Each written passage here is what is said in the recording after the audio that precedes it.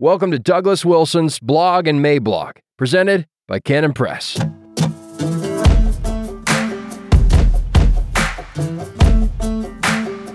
Thanksgiving Leftovers, November 27th, 2023. Introduction. In the aftermath of our blowout holidays, it is not uncommon to survey something of a culinary debris field. Half-finished pies, cold turkey, a measuring cup full of gravy, half a pan of rolls, and you know. In order to finish up right, you have to take care of a bunch of different things at one go. Leftovers are an important part of the celebration. There's a similar challenge we have with November, a season that is rapidly becoming something of a reformed festivus, in which we conservatives air our culture warrior grievances. But of course, we only do so in a manner consistent with the sermon outline posted right before this NQN installment. Now, what has happened to our November proceedings is that our ruling elites have started to beclown themselves at a pace that is pretty hard to keep up with. What are we to do? No quarter April? Until we figure something out, the approach taken below will have to do. I say all of this by way of simple introduction. Today's installment is going to address an array of issues as sort of an NQN leftover table. Some of it, like revenge, is best served cold. Enjoy. After that, assured we have gotten most everything on the record that we needed to, there will be a final NQN installment on Wednesday. Subsidized gunk gremlins. Every single year, a new crop of 13-year-olds arrives in our midst. Nothing can be done about this, as the conveyor belt of time has no off switch. And just as the conveyor belt of time has no off switch, so also the hormone factories contained within those 13-year-olds never shut down either. They are on a wartime production schedule. Those kids have so many hormones going on inside them, they slosh when they walk. And this is the moment when blinkered and purblind parents, swayed by the reassurances from other blinkered parents at church, decide to give their precious but still very adolescent hormone bundle with feet his very own smartphone. The other kids have them. He needs to be able to text when basketball practice is over. They don't want him to feel like that one loser kid. And besides, how else is he going to be able to see thousands of naked women before he's 15? These same parents will pay many thousands of dollars for a private Christian worldview education, and on top of that, they are paying for the phone. And so every night after the work of the Christian school is done, like Penelope unraveling her work, the gunk gremlins come in to destroy everything. The only difference is that Penelope did the work and then Penelope undid the work.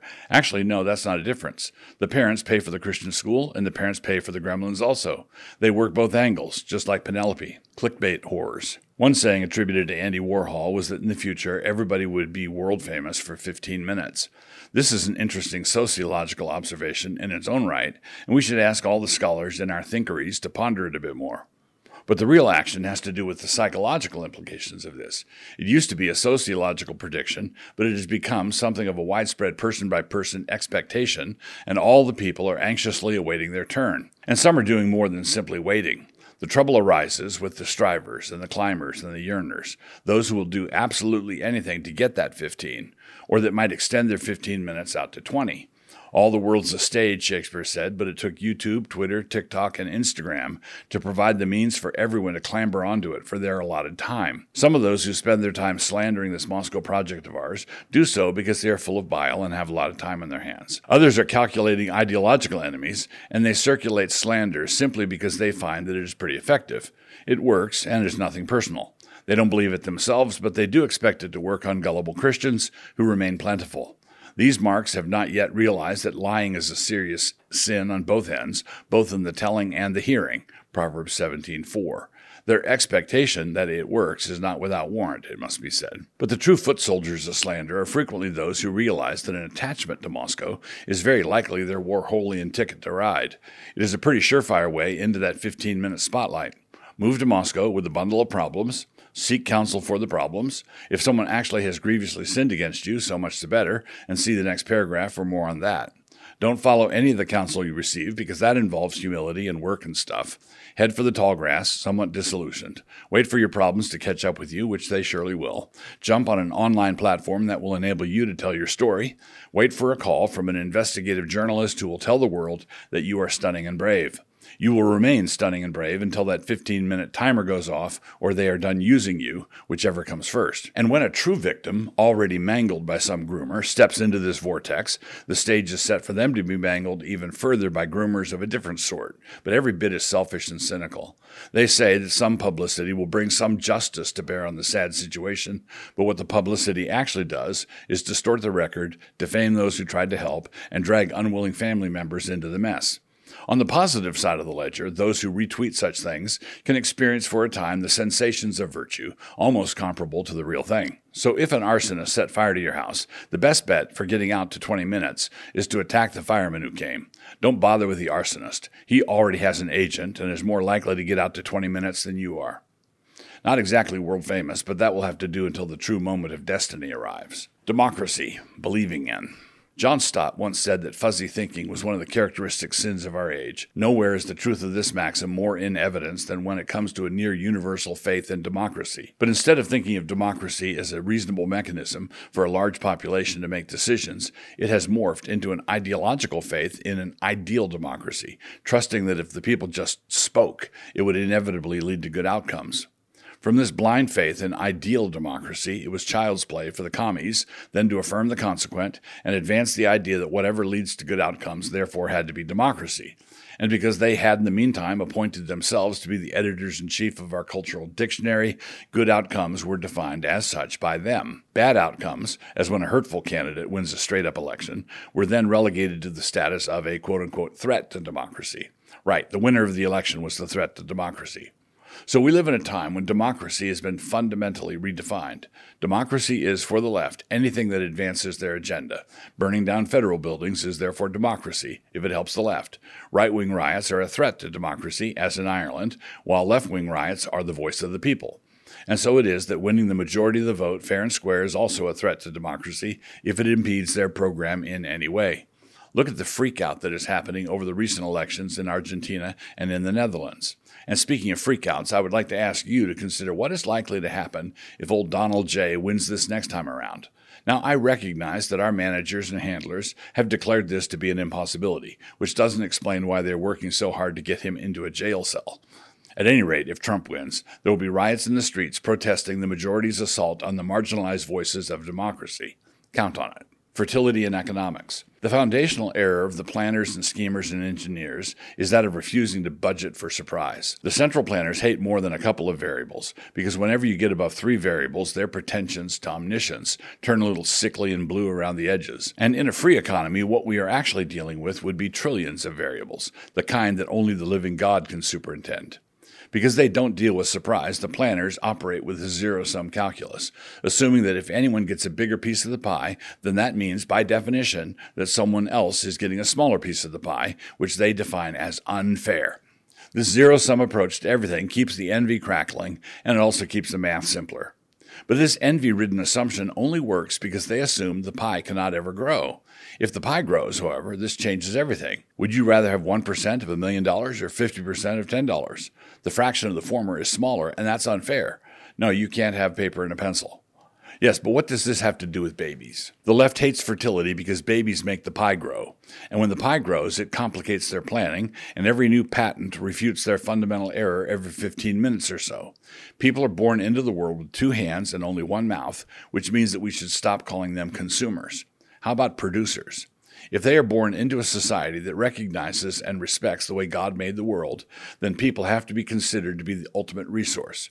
As thinking, innovating, questioning individuals, they introduce the kind of surprises that central planners hate and despise. Babies are green. More babies are greener. Environmentalists are a fustian brown and always have been. Paul Simon's significant error. Paul Simon is to be praised for recognizing that all the crap he learned in high school was indeed crap, and that it was a wonder that he could think at all. Thus far, he is to be praised. His significant error was in that follow-up shrug, at least as far as others were concerned. Simon did all right, I suppose, but if we are talking about the rest of the country, the sentiment is radically false, though my lack of education hasn't hurt me none. Collapsing educational standards do in fact do a lot of damage. It is just hard to isolate and identify because everything is in slow motion. It is not possible for a society to abandon the standards of first world education without, at some point, losing their first world status. Civilizations not only must be built in order to be there at all, they also must be maintained in order to remain there. And the funny thing about deferred maintenance is this. After a short while, the mechanism decides all on its own to stop going along with the deferments and just simply breaks. And it turns out that a competent, well-trained, highly motivated workforce cannot just be whistled up when that day arrives. And so one day, it just happens. You were in your seedy little apartment reading up on your upcoming surgery. You were doing this with great anticipation because you've concluded that you needed something like this to fix all your problems.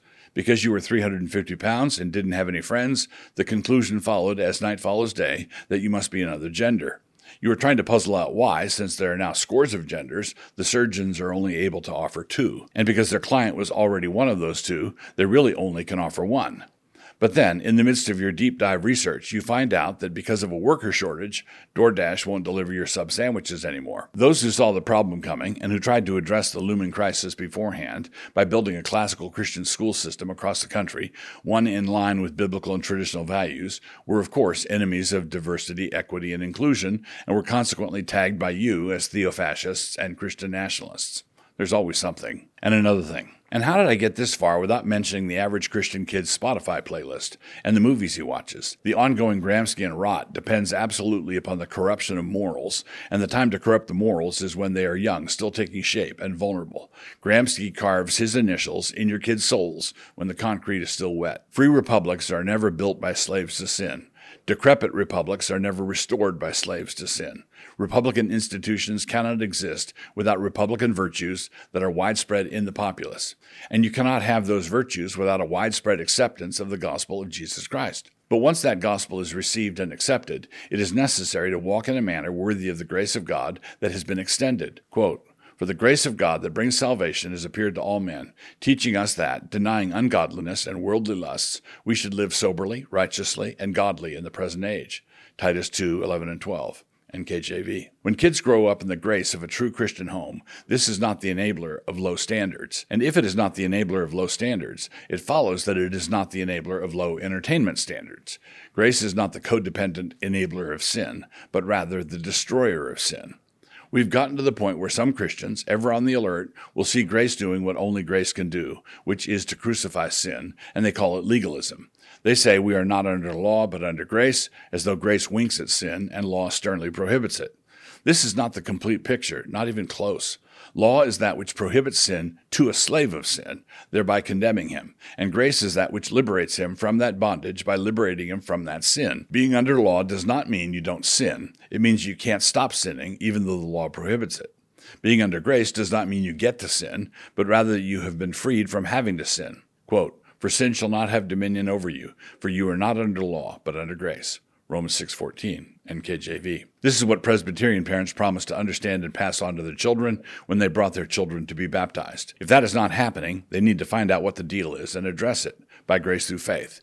If they say they cannot, because all this is a grand mystery and child-rearing a crapshoot, then they should quit arguing with Baptists and instead join them. Women and sports. There is at least one similarity between the Lord's Supper and sports for your kids, particularly girls, and no, the comparison is not a disrespectful one. This is a limited comparison, but if approached with the right understanding, there are blessings to be obtained in athletic competition that can be obtained in no other way. And at the same time, approached in a thoughtless or careless manner, or perverted manner, it does far more harm than good. 1 Corinthians 11:17. When everything is going swimmingly, this is because the parents have a wise understanding, the school has a wise understanding, and the coach has a wise understanding. That would be a sports program running on all cylinders. Sometimes, when the home is a disaster, a good coach can make a dramatic difference in a kid's life. Other times, when there's a poor coach, wise parents can teach their child some life lessons via their time on the team, and they can throw in some extra lessons about navigating life generally when under foolish authority, like, say, the coach. But if you want your daughter competing in the shot put, or you want her to be a defensive tackle on the boys' football team, then you don't know the first thing about any of this and need to take a seat. A woman's glory is a feminine glory, and if your daughter's participation in sports is not helping and equipping her for that role, then you have lost the thread. There should be some sports that are for boys only, football, and there should be others where the style of play is completely different, lacrosse. Wise coaches and wise parents cut with the creational grain, which means resisting the pressures of the world's zeitgeist. If you don't want your daughter playing volleyball because of all the lesbianism in college athletics, and so you have her playing the violin instead, then you are being oblivious to the moral condition of most colleges of music. In high school athletics, you are not primarily shaping future professional athletes. You are not even shaping future college athletes. The point of athletics is to shape people who will be living actual lives out in the world. And if your kid is a decent enough athlete to compete successfully in high school, but daydreams of the big time have impelled him or her to pursue Division I ball, the price of which is a fourth-rate education at Leviathan State U, even if he makes the team, then what you have done is taken the entire point of participating in athletics at all and have burned the whole thing to the ground. But however wise the parent, team sports create a team culture, and that culture can be quite a bit stronger than the impact of just one family's influence. As the adage has it, if there are 12 clowns in a circus ring, you can jump down there and start quoting Shakespeare, but to the audience, you are just the 13th clown. There are certain team cultures where the game would not be worth the candle. But there are other marginal team cultures where a student athlete is actually being given the opportunity to step up and lead. Everything depends. There's just a few principles to remember. Boys are not girls, and coaches and parents need to remember that. There are certain lessons that can be learned on a field that cannot be learned in a classroom or from a book. The point of athletics is not promotion into future athletics. A program can achieve all of its goals, even if only 3 alums go on to play college ball and no one makes it into the pros. Cavelling in conclusion. The normal drill for NQN is that I provide no qualifications. You all know this. Whereas during other seasons of the year, I usually embed a second paragraph filled with qualifiers to give my adversaries something to ignore. In the course of November, I charitably do that work for them and ignore all such qualifications myself. Now, normally a qualification would take the form of saying something like, quote, "Now please don't understand my argument as saying that all Swedes are sociopaths, because nothing could be further from my intention."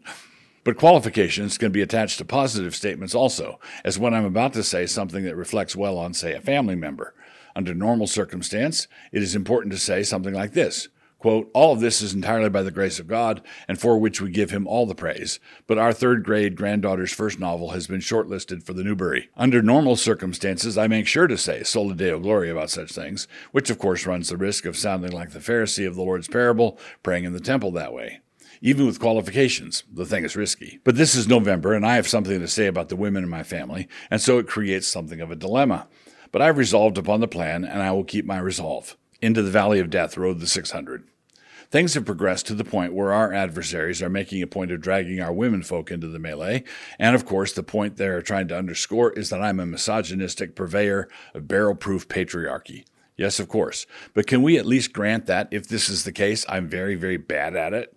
We have only one high-performance Jew among them, and the rest are high-performance Gentiles, and we all scarcely know how to keep up with even looking at what they do.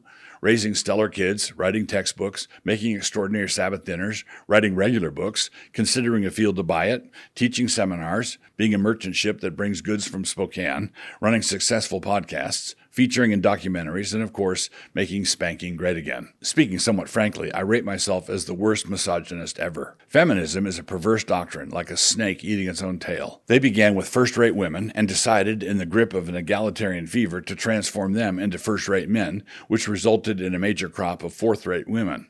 This in turn inspired the men to slouch down into becoming third-rate men, which gave the women even more to complain about, and so life between the sexes continued to circle the drain. But if you really want to know where the first-rate women are, they do still exist, but they are all over here. Our churches are full of them. You should stop calling them names and take some notes. Relentless Giveaways, November 27th through December 1st. Angels in the Architecture by Doug and Doug. Get Angels in the Architecture Kindle free and listen to the audiobook free on Canon Plus. Stay notified of everything we're giving away at NoQuarterNovember.com. Your own NQN Flamethrower pre-order closes November 30th. The giveaway is over, but you can pre-order an NQN branded flamethrower for yourself through the end of November. No, we're not kidding. And the Mablog giveaway this week is N.T. Wright Rides a Pale Horse. If you are enjoying these videos and would like to support this channel and the work of Canon Press, join up at Canon Plus. Just click the link, create an account, and have a look around.